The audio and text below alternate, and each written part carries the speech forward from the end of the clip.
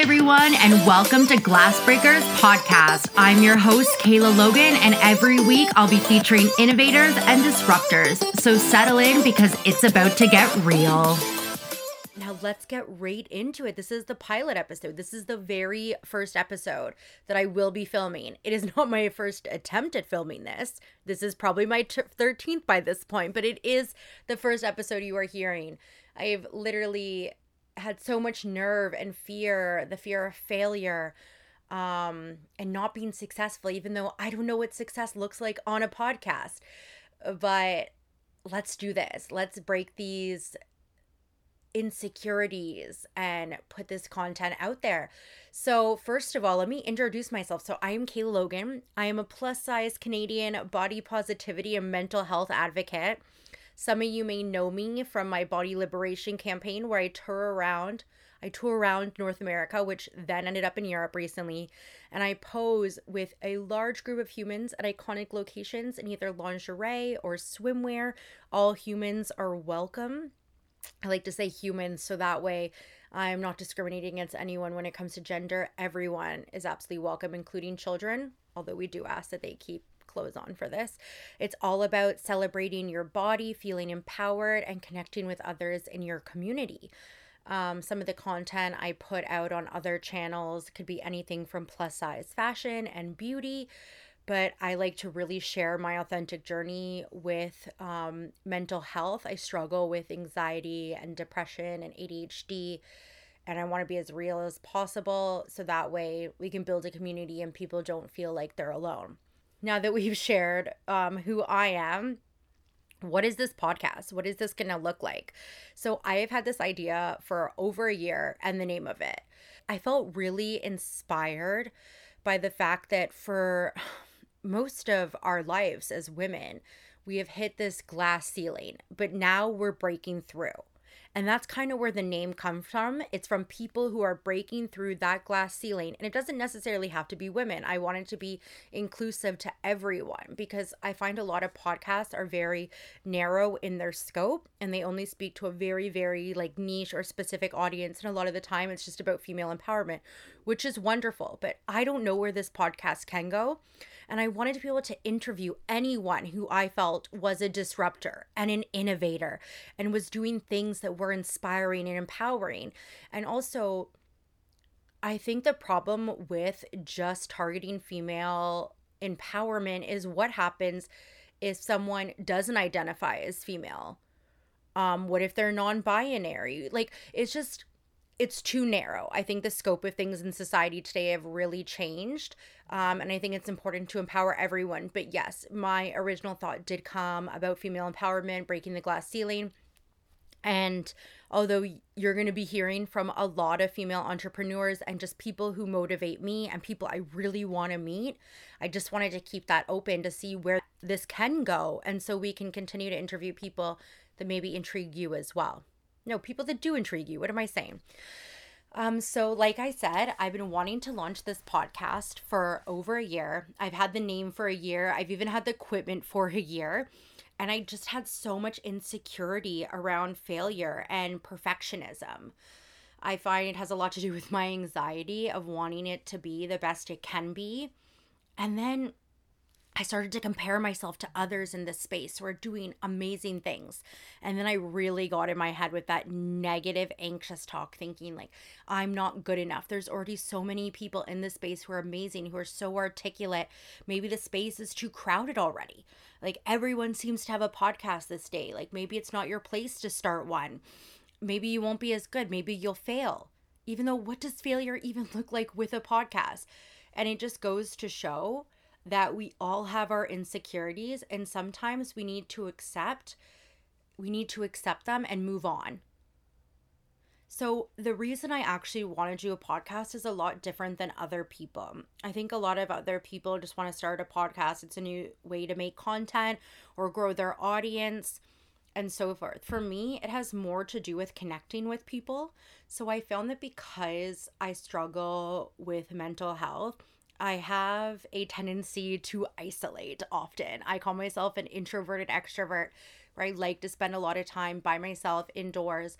And although it seems like I'm very like I have a very loud personality. A lot of the times I'm alone, and I do struggle with trying to connect with others. And I thought by doing this podcast and getting to meet the people I admire online or in life, and, business owners and just people that are inspiring, that I could be able to connect with them and I could learn about their stories and we could bond, and it would be a way to grow and to challenge myself and would really help with my personal relationships. So that's the truth. I wanted to do this for personal growth and to be able to meet more people and maybe to meet some friends. Like, I know that sounds like kind of lame and pathetic, but I thought maybe this would be a great way to get to know more people. And also, I don't want to die alone. It'd be nice to meet some friends and to get inspired by others. I think as creators, we spend a lot of time alone creating our own content, and it can be a very, very lonely place. So I thought this would also be a really great way to have important conversations with others that may be challenging. And I find that a lot of my conversations are one sided. Like, I'll have them with my audience, but it's just me stating my opinion. I'd love to have my point of views challenged and to have a larger perspective and to be able to share those important and maybe controversial conversations on here. I want this to be a place where we can authentically speak. I find a lot of content online, if companies have sent you products or you're reviewing things, yes, people are honest to a certain degree, but I wanted this space to be completely for me and for people to share their unfiltered opinions and to be controversial if they want to. I want this to be unbelievably real and raw. So we're going to get into it. We're going to talk about everything from body positivity and mental health and self-care to maybe entrepreneurs that I feel inspire me and are making a change in society. There's no boundaries to where this podcast can go. Yes, I have already filmed a few introductions, or not introductions. I have already filmed with a few people here. We're going to be talking about things like family violence, domestic abuse, sexual abuse. We've been talking about things like positive psychology. But for some reason, this very first podcast is the one that has stumped me the most. Having to come on here and speak about myself and talk into a microphone alone in a room while I'm literally staring at a wall looking at a God Save the Fashion painting I have feels super lonely. And I mean, right now we're all under quarantine. I'm sitting in this house with my family. Everyone can hear me talking. And it's just like I'm about to share my journey. And I know it's already online and people can view it. But there's this like insecurity of people overhearing me, or like, what if I'm a terrible podcaster? Like, what if you've already signed out by this point and you're just like, oh, she sucks. I'm never going to listen again. And again, you can tell these are my insecurities that I'm working through. But I'm telling you, we're going to have some really interesting people coming up on the next podcast. I'm really excited about it, at least. So let's move forward. I guess let's start this podcast really off by sharing my story and how I got into the body positive space. So a few years ago, I had gained over 100 pounds. I had been traveling on the road. I had been going through a lot of struggles with mental health. I was going through a human rights case with my university at that time because they failed to accommodate me in school, and I was pursuing legal action. And all of that stress triggered severe weight gain. I have struggled with eating disorders my whole life. I struggle with binge eating. We're trigger warnings are going to happen here. There's trigger warnings for mental health and eating disorders and potential abuse. We're going to dive right into it. So, yeah, I put on like over 100 pounds in like a year, I think it was. And I didn't quite notice it during the time because I was traveling, I was driving, I was doing travel. Oh, my little dog's right beside me. He's so cute sleeping. I was doing travel. Okay. I was traveling down the West Coast from Mexico all the way down the Pacific Highway to Vancouver. And I was travel blogging that and my whole experience. And I did it alone over like a year after I finished up an internship when I was in this public relations program. Anyways, so I put on this weight and I come home And one of the first things a family member says to me is, well, you got fat, didn't you? Yeah, take that in. Take, like, that legitimately happened. And it was the first time I started to notice, like, okay, yeah, like I put on some weight, but like I didn't own a scale. I wasn't weighing myself. I wasn't looking in a ton of mirrors. Like I was just traveling. I was enjoying food. I was loving life. Like I was living my best life. And yeah, so that was really hurtful. And I've struggled my whole life with having family make comments like this. Like, I live in a very fat phobic family. My mother's plus size as well. My grandmother's not the smallest, but she loves to body shame the most. So I came home when I was living with my grandmother, and she'd like to make comments like this and tell me how fat I looked. And I ended up just like living in this pair of track pants, like from the Gap. And I believed, like, because none of my clothes fit me any longer. Like, at that point, I realized it. And the only thing I felt comfortable was in this pair of track pants. And which doesn't make you feel very confident about yourself either when you're wearing the same crappy pair of track pants every day and you refuse to buy clothes because you're convinced you're going to lose weight. So, like, why would you spend the money purchasing new clothes if you're going to lose weight? That's just a waste of money, right? So then you end up living in the same pair of clothes that don't make you feel any better about yourself or your confidence. So that whole negative cycle keeps continuing. So finally, I like turned to my family and I was so depressed. Like I was in such a huge depressive episode that I could not get off my couch for like 6 months. Like I couldn't not function. And I remember saying to my grandmother and my mom, like, I would rather be dead than live alive and be fat. Yeah. I actually legitimately believe that. I was in such a fat phobic environment. I had really no idea what body positivity was. Like, my stepdad had mentioned it a few times to me before, but I thought it was all bullshit. I was like, there's no way you can be fat and love yourself. Like, I need to lose this weight, or I'm never going to learn to love myself. I'm never going to get hired by another employer because I'm fat. No one's going to ever want to love me. So I'll never get married. I'll never have kids. It's just my whole life surrounded around being thin. Like, if I wasn't thin, it was not worth living. So at that point, my family took it really seriously, as did I. I mean, like, at one point prior to deciding that I was going to diet, I went into Banana Republic. I needed an outfit for court. My dad had like a court date for immigration. My dad's not from Canada. And I didn't fit into a size 16 at Banana Republic. And I remember being in the middle of the store, and I'd never been that large. Like, my largest prior to that point was a size 12. And I mean, I thought I was heavy then. And I just started bawling in the middle of a Banana Republic because I was too fat to fit into anything. And at that point, I didn't believe in being called fat. I didn't believe I was plus size. I refused to shop at a plus size store because I wasn't plus size. Why should I have to go to a different store? It was really upsetting. I remember calling my mom in the car because she was larger, and I was bawling my eyes out, like, nothing fits me. I'm so fat. What am I going to do? And I was so distraught. So right after that point is when I decided I was going to do the Dr. Bernstein's diet.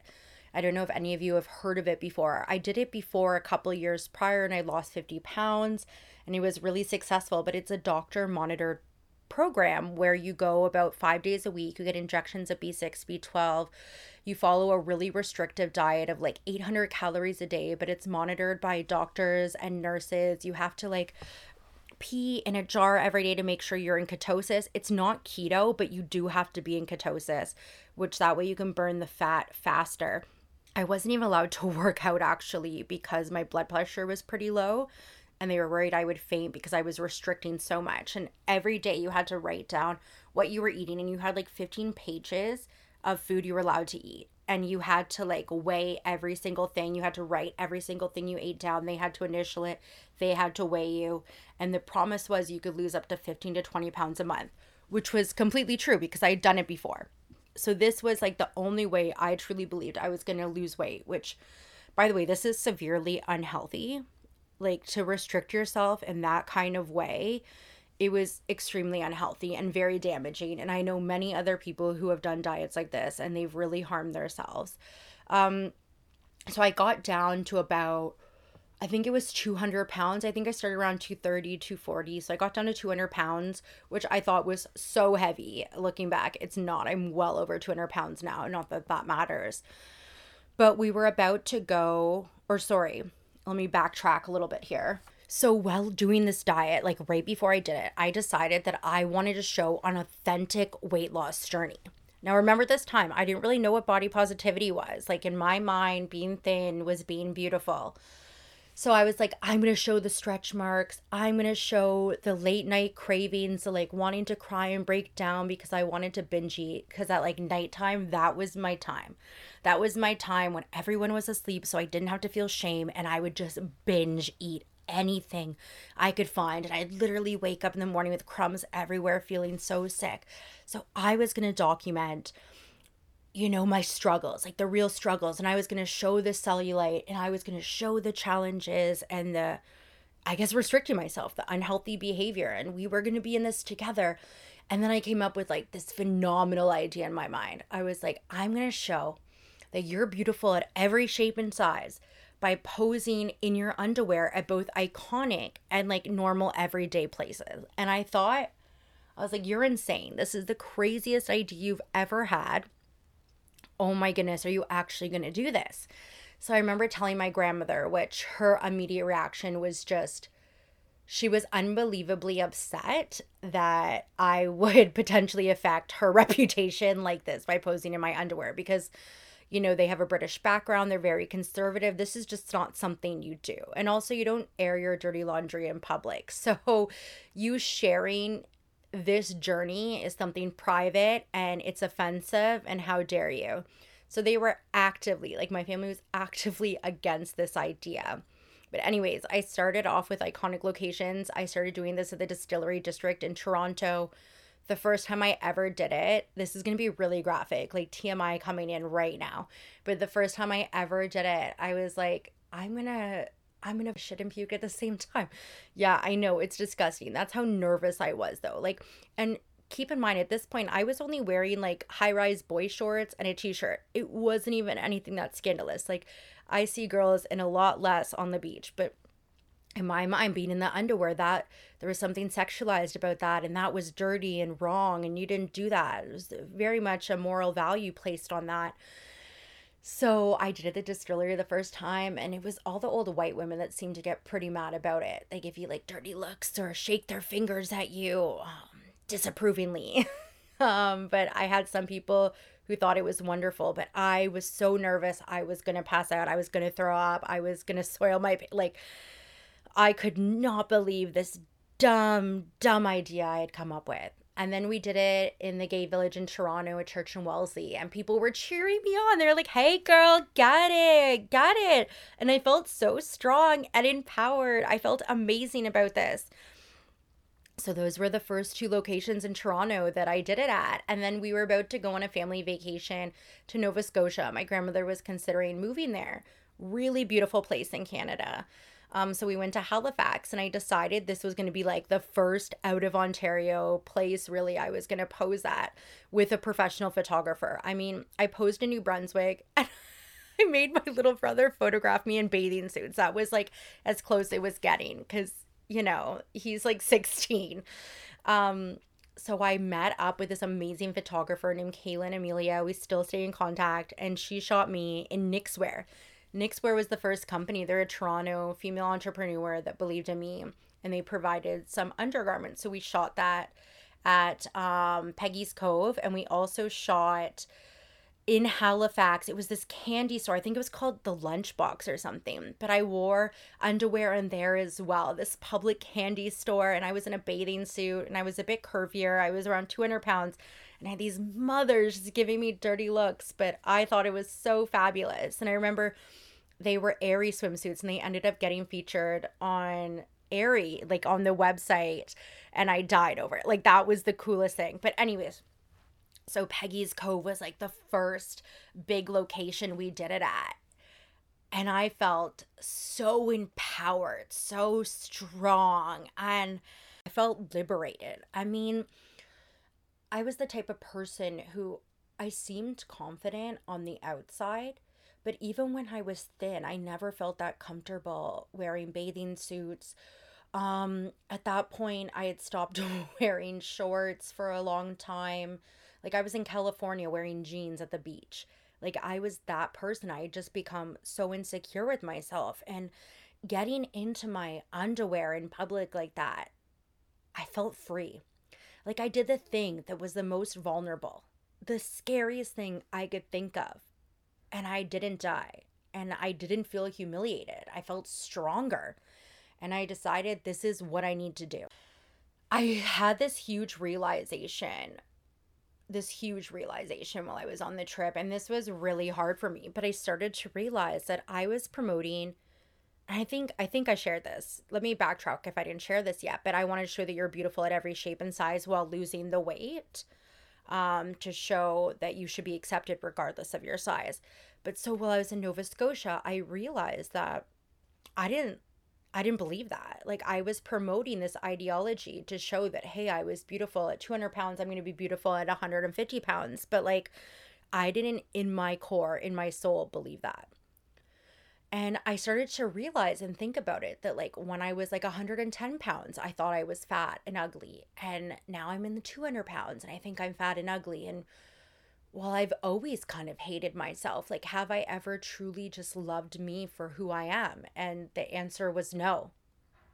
And then I realized, how can I promote this message on social media and to all these people that are potentially looking up to me when I don't believe in it? So I did the hardest thing I could ever possibly do. And when I came home, I quit the diet. Yeah, that was, to this day, I can't believe I had the strength to do that because I truly believed if I was thin, I'd be valued. And I think that's true in a lot of society still today. But I realized for myself, I needed to learn how to love myself before I could lose weight because I wasn't doing it for me. I wasn't doing it for the right reasons. I was doing it to fit into society, to fit into some mold that I wasn't.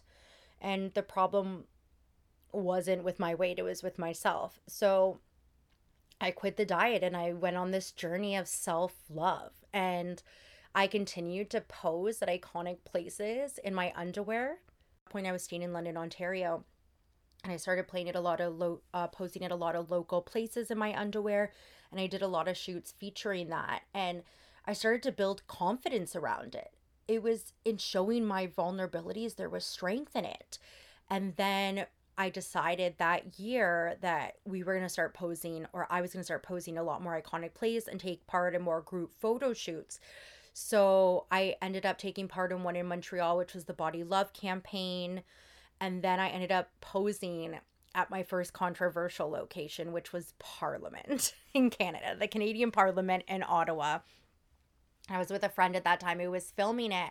We were on Instagram Live. So it's not illegal in Canada to pose in your underwear. In fact, it's not illegal to be topless in Canada because we believe in equality of the sexes. So I could have literally had my boobs out, nipples and everything, and that's not illegal. And I just finished posing at the front of Parliament and everything was fine. I was posing in like a pair of lace black, high waisted underwear that had full coverage, and same with the bra. And I was walking around Parliament, like, so we went through the back and I was coming around the side and I decided, hey, this is a really cool angle where you can get the entire building in. Let's do another quick set of photos. So I was posing in my underwear and I had this amazing top on from a company called Mimi in August that says body diversity with a bunch of animals in different sizes. And one of the RCMP officers came, which is like RCMP in Canada is, I think it's like our state officers. If you're in the States, I think that would be the equivalent. No, RCMP, they like enforce, yeah, they're our federal. They're the, sorry. I should know better. I'm a political science major or minor. There are federal officers, and they kind of monitor Parliament. And I had this woman police officer at the front of Parliament. It was all males, and they were fine. And I had this woman police officer come over, and she says to me, like, don't take your top off. And I'm like, excuse me? And she's like, don't do it. And I'm like, but is it illegal? And she says, no, it's not illegal. And I said, okay, that's fine then. And she was like very stern with me. And I think she knew what I was about to do because I was definitely about to take my top off and wear my bra. So she sat very close by where the photos were taken. But what she didn't realize is that I had Instagram Live going because I wanted to share this experience with my followers. And the moment I take my top off and I'm posing in this, black lingerie that's very full coverage, she comes running over and screams at me about how inappropriate this is and to put my clothes on. She's demanding me to get dressed, and she's talking about the children, even though there's no children around. And literally, she's forcing me, her fat phobic views on me when I'm not violating anything, to get dressed, all on camera. Nothing I'm doing is illegal. In fact, she literally abused her power when she did that. So that was the first controversial shoot. And that's when I really knew that this was important, because people were enforcing their views on us regardless, because I was fat. So another thing that it's important to mention is that every week at Parliament, there's a group of yogis, because I have followers in Ottawa who told me this. There's a group of yogis that go there, and they wear the smallest little shorts and little bras, and they're all very thin, and there's no problems with that. But someone in a larger body does something in the very same amount of clothing, and that's considered not appropriate. So I realized there was this disparity between what was acceptable for thinner bodies versus larger bodies, and there was a larger issue at hand, and I needed to move forward and push forward with this. And there was someone who really, really inspired me. Her name's Christiana. She was on The Real Catwalk. She's the founder of The Real Catwalk, but she was on America's Next Top Model. And she was someone who really, really inspired my body positivity journey. So I had come across her on Instagram. I didn't know she was actually on America's Next Top Model. And she did these photos about body positivity where, like, she wrote on her stomach, on these curves, she was sitting down and she had rolls. And it said on each roll, "They see me rolling, they lovin'." So that was one of my first shoot inspirations. And I just felt so connected to her and what she was doing. And I didn't know many people who were that blatantly promoting body positivity. I will talk about another one of my inspirations in a little bit. So she's the founder of The Real Catwalk. And I thought that was just the coolest idea I'd ever seen. Like, she was about to host one in New York over Christmas. I had never been to New York City. That was like my mecca. Like, my background is in fashion PR. So New York is like the fashion capital, right, in America. And to me, that was everything. So I'd always wanted to go there. And then the fact is, she's hosting The Real Catwalk, where you take off your clothing and you can wear swimwear or lingerie, and it was going to be in Times Square, and you strut that runway in your underwear, and it was going to be at Christmas in front of all of these people, and it's this like guerrilla style fashion show. So I would get to be part of something that empowering and important, but also I would get to meet Christiana. What? Like, what? Like, can you just take it in? Just imagine. Like, I was freaking out. So I decided that I needed to go to New York. Like, I had to take part in this in The Real Catwalk. I show up in New York. I see the New York sign when I'm driving in, and I literally start crying because I'm in New York and I cannot believe that I made it, because all the odds were against me in getting there. Like, literally ran out of money before. Like, it was just a friggin' nightmare trying to get to New York. And I get there, and they had a body positivity, like body love, self-love meeting the night before The Real Catwalk, because there's hundreds of people who take part in it. So this wasn't just about like body positivity for me. This was about the first time I was going to in person connect with a big community of people like this. Like, I was going to meet, 50 to 100 people who all wanted to feel super empowered and strong and beautiful and connect with others. Like, I never experienced something like this. So I go there, and Christiana is talking in the room. What? Like, Christiana is right there, and I literally want to cry. Like, I drove from Canada for this. All of a sudden, through the back door walks in Curvily.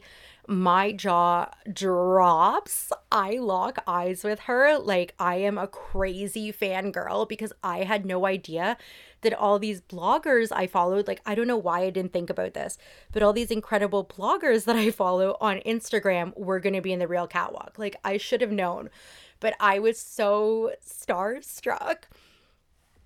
So I take part in this, like, night meeting, and it was one of the most incredible, empowering things. There was so much love and support in that room. And the next day, we do the real catwalk, and I felt invincible, like literally invincible. Like, I was so scared to strut down that runway. Like, I'm not a model. I just truly have a passion for this and believe that everyone deserves to feel beautiful. There was so much strength, there was so much positivity in that energy, and I just felt like I belonged. And it was the first time I truly felt like I belonged. Just thinking back on that day is amazing. I truly, truly say everyone should take part in the real catwalk. It is just amazing. And the relationships and people and bonds that you build there is really a beautiful thing. And so I took part that day, and something just changed. It was just like I had found where I belonged, where I should be, around people that were uplifting. And it made me feel so good. And it's when I started to really realize, like, hey, like, I'm beautiful just as I am. And I started to take posing at iconic places to the next level. So I had met some photographers as well at the Real Catwalk, and I decided, like, we're going to really do this. Like, we're going to go to the most iconic places in New York, and we're going to push the boundaries.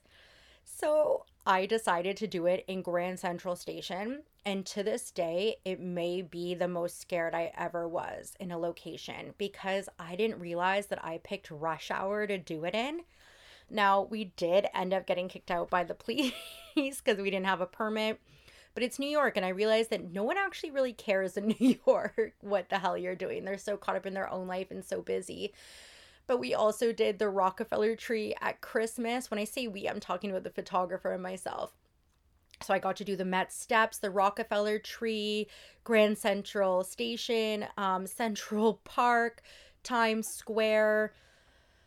It was a dream.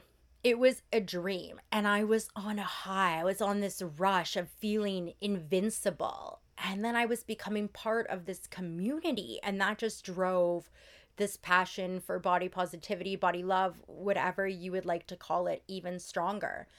And that's when I really started to realize how important this community is. So after the Real Catwalk, that just kind of changed everything. Like, I was already on this path. I was already posing at iconic places. I posed in Quebec by that time, Montreal, Ottawa, Toronto, and now New York. So the fire was strong. And I think I got back, it was around Christmas. And I was like, couple months, like, we're in Canada. It's really cold here. I'm not going outside to really pose in my underwear. And then around February, my dog Gizmo got sick. I had had him for my entire life. He was the love of my life. And he wasn't going to make it. He ended up going into heart failure, and there was a lot of other issues. But I decided that I was going to take him on a cross Canada road trip across the East Coast, for his last adventure. Gizmo loved car rides. It was his favorite thing in the entire world besides being with me. So one of my followers had suggested this on Instagram, and I thought this was the perfect farewell to Gizmo. So I live in Ontario, and Nova Scotia is about 22 hours away, and I decided we were going to road trip it. And I also decided this was the perfect opportunity to start doing group photo shoots.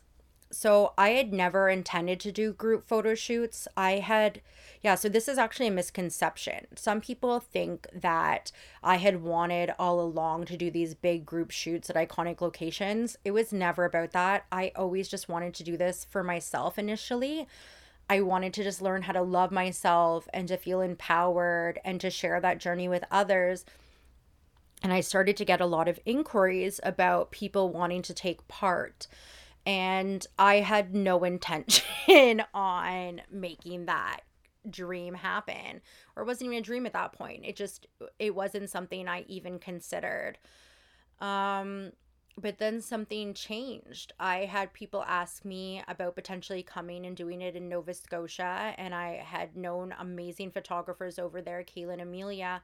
So I decided that if there was a time, I was going to do it then. But the original idea that I wanted to do, though, was actually a video shoot. and it was called Perfectly Imperfect Campaign. And I was working with a videographer in London, Ontario. And this is actually something I've never discussed. So, the original photo shoot we wanted to do was a video shoot in Toronto, and it was going to be a group of 10 to 11 women. It was going to be specifically on them, and it was going to be like kind of documentary style where we all have robes on. It was going to start off at Dundas Square, and underneath, they were wearing lingerie, and we had signs regarding body positivity, like what your insecurities were on one side, I think it was, and what you love the most about yourself on the other side of the sign. I felt inspired. I'd seen a video of this group of humans do it in Australia, and I thought it was super empowering. And I was like, that's what I want to do. I want to like share this message through video. I think it's more powerful than a photo. And the photo, it just didn't speak enough for me. Like it didn't speak to me enough. So it was going to be like kind of documentary style. So you see the girls all in the beginning, you see their ankles, you see the robes, they're covered up. It was going to be, I forget when we were going to do it, but they were slowly going to drop the robes. And when the robes dropped, you weren't going to see their bodies, but you were going to see like people's facial expressions at first, like whether that was in shock and horror or whether that was like exciting and empowering and celebrating. And then you were going to see the girls start walking, whether that was like in a circle or around the square, and they were going to be holding up their signs for body positivity. And we were going to walk from Dundas Square in like our lingerie. It was all going to be like lace lingerie to Nathan Phillips Square, where we were then going to walk in front of the Toronto sign and in like kind of a runway style. And then so that way you could see Toronto, you could see all the destinations. And in the beginning of the film, there was going to be stats talking about like anorexia and, you know, issues around body image, and like have these important messages to educate and share with the community. And the video was going to end at Graffiti Alley, and it was going to be a people sharing their stories of body positivity and why they decided to take part. And it was going to be like this minute long film kind of that we put together to be empowering and to be shared online. So that was the initial idea. Like I never wanted to do group shoots. It was going to be something like this that we could potentially take on the road, that we could potentially do across North America and eventually the world kind of thing. Like this movement was the idea. But I found out really early on that the idea of people walking around in lingerie created a lot of fear. And it was really hard, especially in Canada, to get people on board. Like you see things like this in the States. Like I just did one with the Real Catwalk where we walked across the Brooklyn Bridge that was amazing. But I find in Canada, we don't have a lot of things like this. And we're a lot more conservative. So it was very hard to convince people to get on board for this. And it fell through so many times, and it just didn't end up working out with the videographer as well. So then I had an amazing follower who reached out and said we could do it in Nova Scotia. So I was like, okay, we're going to take Gizmo. We're going to go on this road trip, and let's do the first in a full circle moment at Peggy's Cove in Nova Scotia. I can't believe it. So that happened, and it was the coldest, dumbest day I could have possibly picked. It was like in mid-March, and I didn't factor in that being on the ocean in the east coast of Canada would be cold in underwear. Like that just didn't cross my mind. And I met up with two other amazing, amazing humans, and Kaylin shot it again. Like she is so talented. You need to check out her profile. She's one of my favorite photographers I've ever shot with. Shout out to her. And I remember like feeling like kind of disappointed at first that only two other people showed up.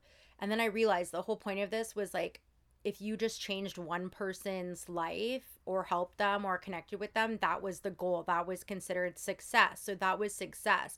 And it was this truly amazing experience. And the images captured from it are so special. They're so authentic. And we're all just laughing and having a good time. And I knew there was something really special with it. And I had been sharing it on social media, and then people wanted to do it in Toronto. So I was like, okay, let's do this. So we got a group together in Toronto. We had around like, I think it was 11 people. And I attempted to film it as well, but my mom was the videographer, and she is not talented in that section whatsoever. So it's a lot of footage of the ground and the sky. But I got to meet these like really amazing humans that I'm still friends with today. Like No, Danielle is Anxious wasn't there, but Curvy Chronicles was there, Fearless Fashionista. Yeah, so I got to meet, Alligraphy was there. Who else? There was a few others that were part of more shoots to come. So it was this building of this community, and we did it at kind of like an isolated location near the waterfront, so that way people wouldn't get too scared. Obviously things have like changed since then. So that was the first Toronto location. Then people asked for me to come to London. So this was like growing into something that I had never even expected. So I went to London, Ontario. And that's where we had more people show up, and photographers I had shot boudoir with actually showed up too. And that's an interesting one. So one of the photographers, Barnett Boudoir, was one of the photographers who decided to take part in the actual shoot, because she said, well, I do this for other people. Like, I shoot them in lingerie. These aren't the direct quotes, obviously. And I'm not comfortable doing it. And that's exactly why I need to do it. And I'm like, yes, that is exactly why you need to do it. You need to push your boundaries. Like, that's where true liberation comes from. Anyways, that day was really monumental to me. It was, first of all, so Danielle Anxious came, and we caught this beautiful moment on camera of her crying, because she said it was the first time she ever truly felt beautiful. And that is the whole point of these shoots. That's everything. That's the goal of it, is connecting people and to make you feel stronger and beautiful and important and special. So that was really, really everything. We had some of the girls from the Toronto shoot show up. So normally when people take part in one shoot, they get addicted. It's like the best high you've ever had, getting half naked in front of a monument. It just makes you feel so damn good. And then that was the first time Be Your Joy showed up, which, if you've noticed, if you've seen me on social media, like, we're all a very good group of friends, and a lot of friendships have formed from these shoots. So that was a monumental day. And then we went and posed at Western. So remember when I talked about the university that I filed human rights claims against? Well, it was Western University, and I have a lot of trauma and a lot of triggers from that university. Like, I get really bad flashbacks. I've been talking to a therapist about whether it's PTSD, which we think it may be complex PTSD I have from the cases and how I was treated given my mental health. They refused to accommodate me, and I had tried to fight for my rights, and I almost killed myself in the process, to be honest. Like, I truly believe they wanted me to die. It was a 2-year process, and in the end I ended up graduating, which was the goal. But that's such a complicated story for another day. And I decided that I was going to pose topless in front of Western with all the human rights claims written on my body. It was something I was really scared to do. I know in America, people really believe in freedom of speech and that they're entitled to their opinion. But in Canada, there could be a lot of consequences. It just feels morally wrong at times to do things like that, or maybe that's just my family. So I was really scared to do that, and the consequences of what would happen if I did. But I also felt like I needed to finally face it. It was like a year or two later from everything that had happened. So that day I posed, and the moment I was done posing, it started pouring rain. It was like a sign from the universe. I don't know if you believe in that stuff, but I definitely believe in higher powers. I don't know if that's God, but again, that's probably a conversation for another day. But it was a sign. It was like this release that I so deeply needed from all the trauma that had happened there, and just taking my power back. And then I decided, after doing these shoots, that I was going to do a North American tour. Like, it was obviously wanted. And I was going to drive from Toronto to, all the way to Vancouver in my little Honda Civic. I love that car. It's in California right now. But yeah, so I was going to drive across Canada, and every place I was going to stop and do these big group shoots. So we did one. I'm also forgetting that we did one in Niagara Falls as well, because that felt like one of the biggest monuments you could do in Ontario. So we had to hit up the falls. So then I decided to do the North American trip.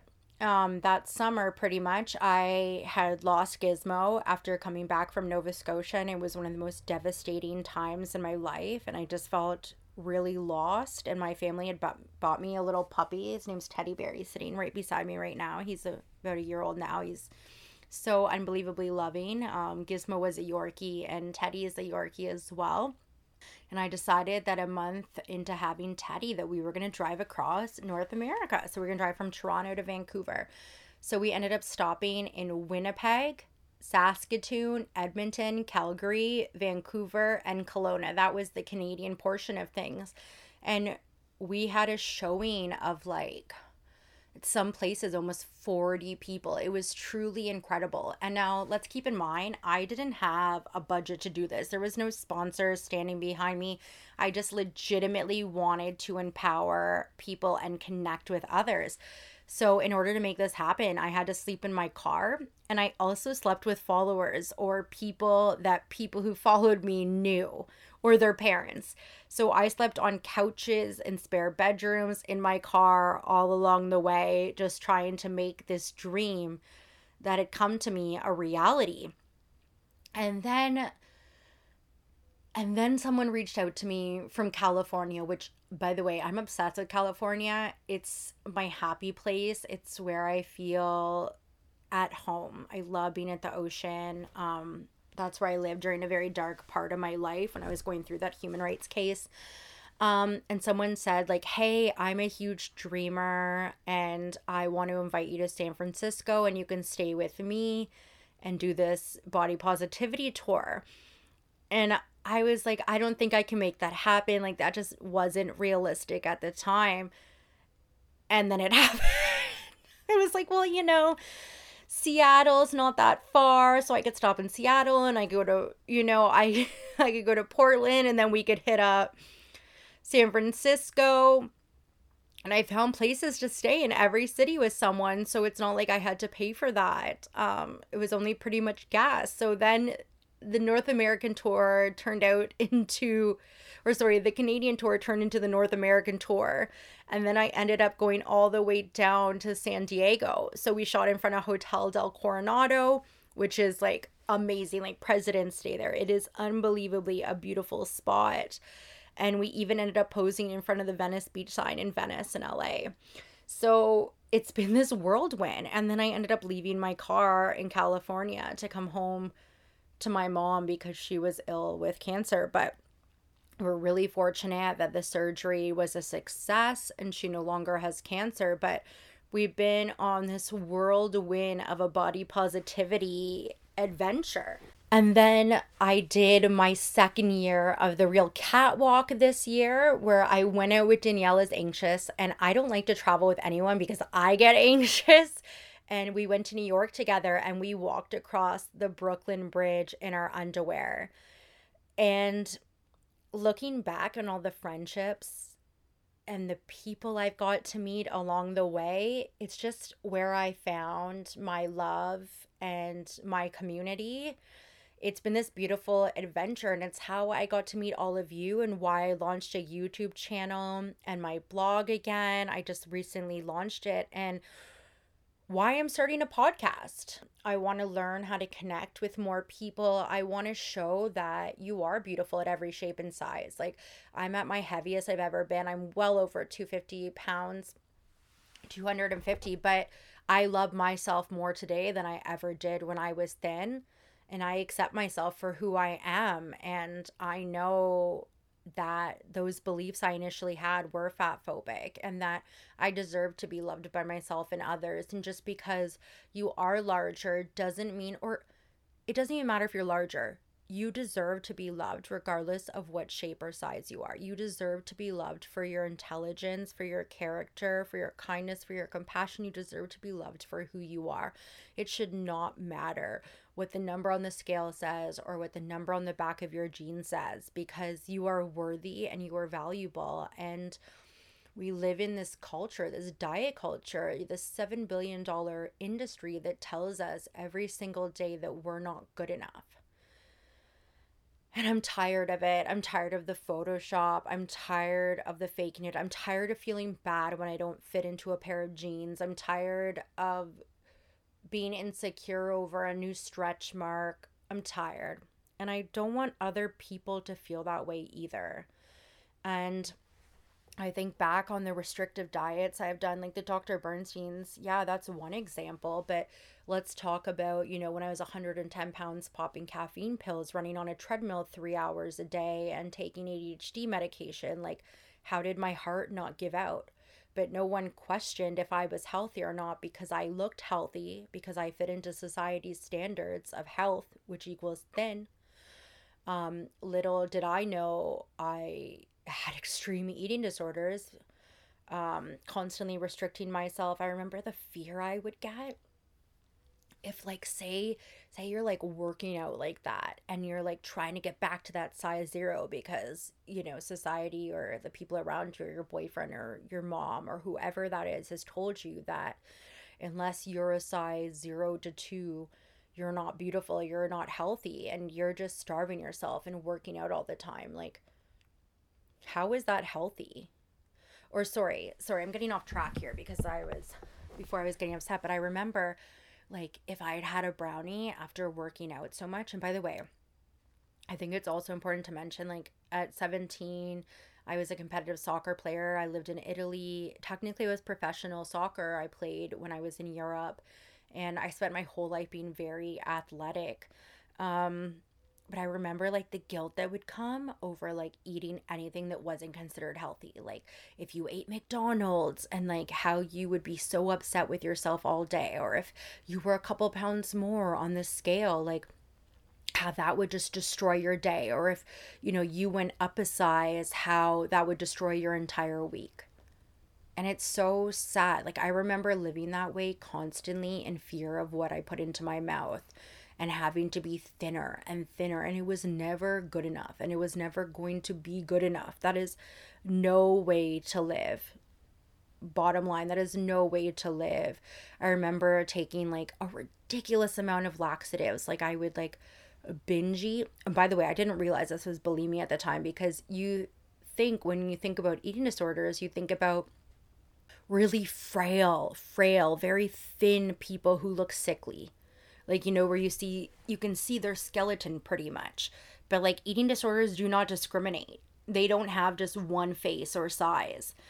So I remember like taking laxatives after eating like a mega sized pizza to myself, which was like the two large pizzas from Pizza Pizza. And like, it comes with wings and like these cheddar breadsticks, and then taking like a ton of laxatives to make sure I didn't gain any weight from that. Little did I know that's bulimic. Like, that's bulimia as well. And I had all these tricks and all these diet supplements I took, and it was not healthy. But I will say now, I love myself about 70% of the time, which I think is a win, because before I never loved myself. So I think loving yourself even, 30, 40, 50% of the time is a huge success, because there's love there for yourself as you are. But do I get looks because I'm larger that I'm not healthy? Do I get trolled all the time? Yes. But would I go back to the way I was before and how I felt? No, definitely not. So, the reason I'm sharing my story and I do what I do and I promote body love is because I don't want anyone to ever feel the way I used to. And I think we all deserve to feel beautiful and to feel supported. And I don't think anyone else should put that kind of pressure on you. Anyways, so this is just my personal story. We're going to be hearing all sorts of things on here. It's going to be like a conversation type of podcast where people are going to come on and share their story and their, vulnerabilities or pitfalls. Pitfalls is the wrong word, but like, they're going to come on here and share their experience and their life. And we're just going to have honest, open conversations and just see where they take us. And we're all going to go on this journey together. So I hope you enjoyed. Hit that subscribe button. I think that's what you say on podcasts. I'm not sure. If you want to leave a review, that'd be great. But until next time, Thank you for tuning in. Bye. Thank you for listening to Glassbreakers Podcast. You can find all the details from today's episode in the show notes. If you're looking for our exclusive promo codes, that's where you'll find them as well. For additional podcast information, head over to KaylaLogan.com underneath the podcast section. To check us out on social media, you can find us on Instagram at Glassbreakers Podcast. Don't forget to subscribe and write a review. And until next time, thanks for listening. Bye.